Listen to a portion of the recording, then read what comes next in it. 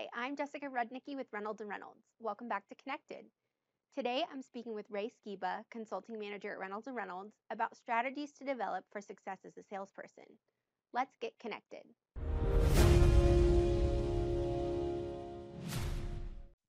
Ray, it's so great to have you on the podcast today. Thanks for joining us. Well, Jess, thank you for having me on the podcast today. I'm very happy to be here. Well, I am happy to have you on the show today because we're covering a topic that can often get overlooked at dealerships when they bring in new solutions or new technology, and that's change management. So give us a little background on what change management is and why it's important for dealerships to understand it and have a strategy in place, especially when implementing new tools. Well, Jess, when you think of change management as the strategic approach a business takes to prepare, help, and support individuals or teams making organizational change, people might ask, well, why is it important to plan for change? Can't we just do it and we'll adjust as we go? Adjusting as you go is important, but having a strategy for how you're going to implement new tools in your dealership can be really helpful. Organizational change ruffles feathers. There's no way around it. So establishing the kind of problems you might run into during the implementation and some potential solutions to those problems will keep the process running smoothly. What we've seen in the past is we'll come in to implement a new software, a new process, a new tool, and dealership personnel a lot of times will spend more time trying to fight it than going and coming on board and learning the new product, a new process, and a new tool, which creates a lot of problems. Yes. So let's get into some of those areas where maybe you've seen dealerships struggle with managing changes. What in the dealerships that you've been in, what are you kind of seeing?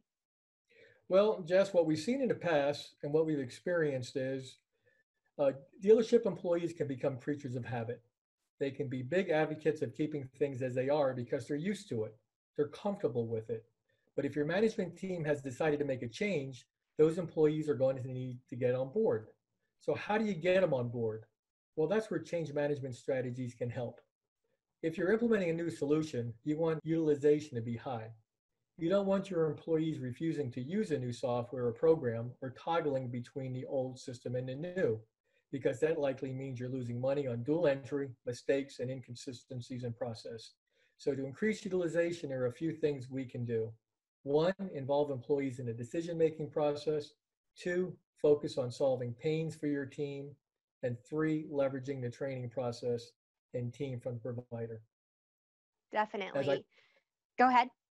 as I mentioned before, we've been to dealerships and dealership personnel spend more time fighting the new process versus adapting to the new process, thereby wasting valuable training time, which affects them in a negative way because when we leave, they're still struggling with how to use a new tool. Yes. Well, like you said, we're creatures of habit. The status quo is our fiercest competitor, right? So we're all when we get used to doing something for a while, it's hard to make that change. So you mentioned 3 points, 3 tips, and let's go ahead and go in order here and start with involving employees in a decision-making process.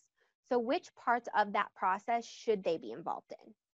Well, a little bit of everything, and let's talk about that. Implementing a new software has a significant impact on how your employees work. So it's important to consider their opinions.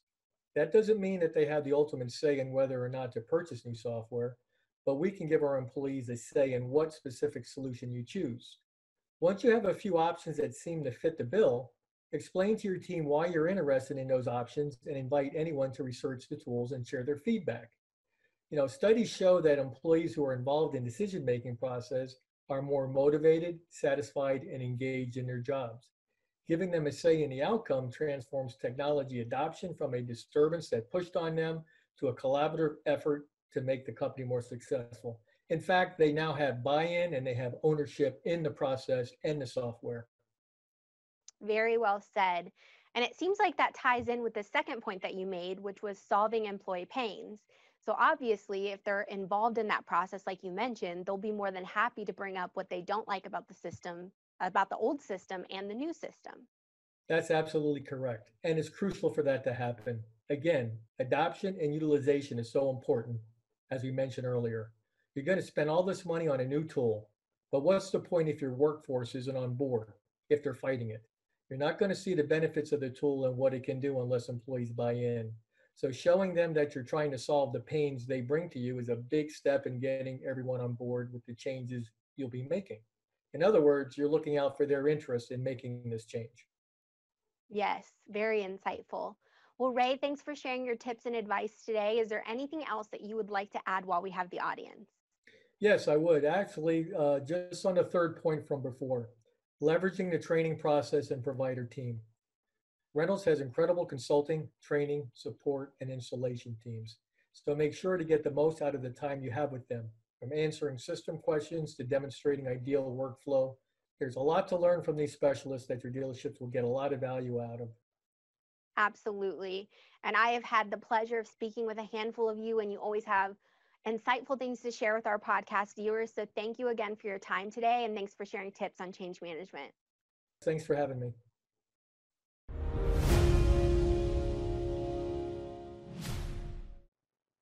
Ray shared some great information on what it takes to be successful when implementing new tools in the dealership.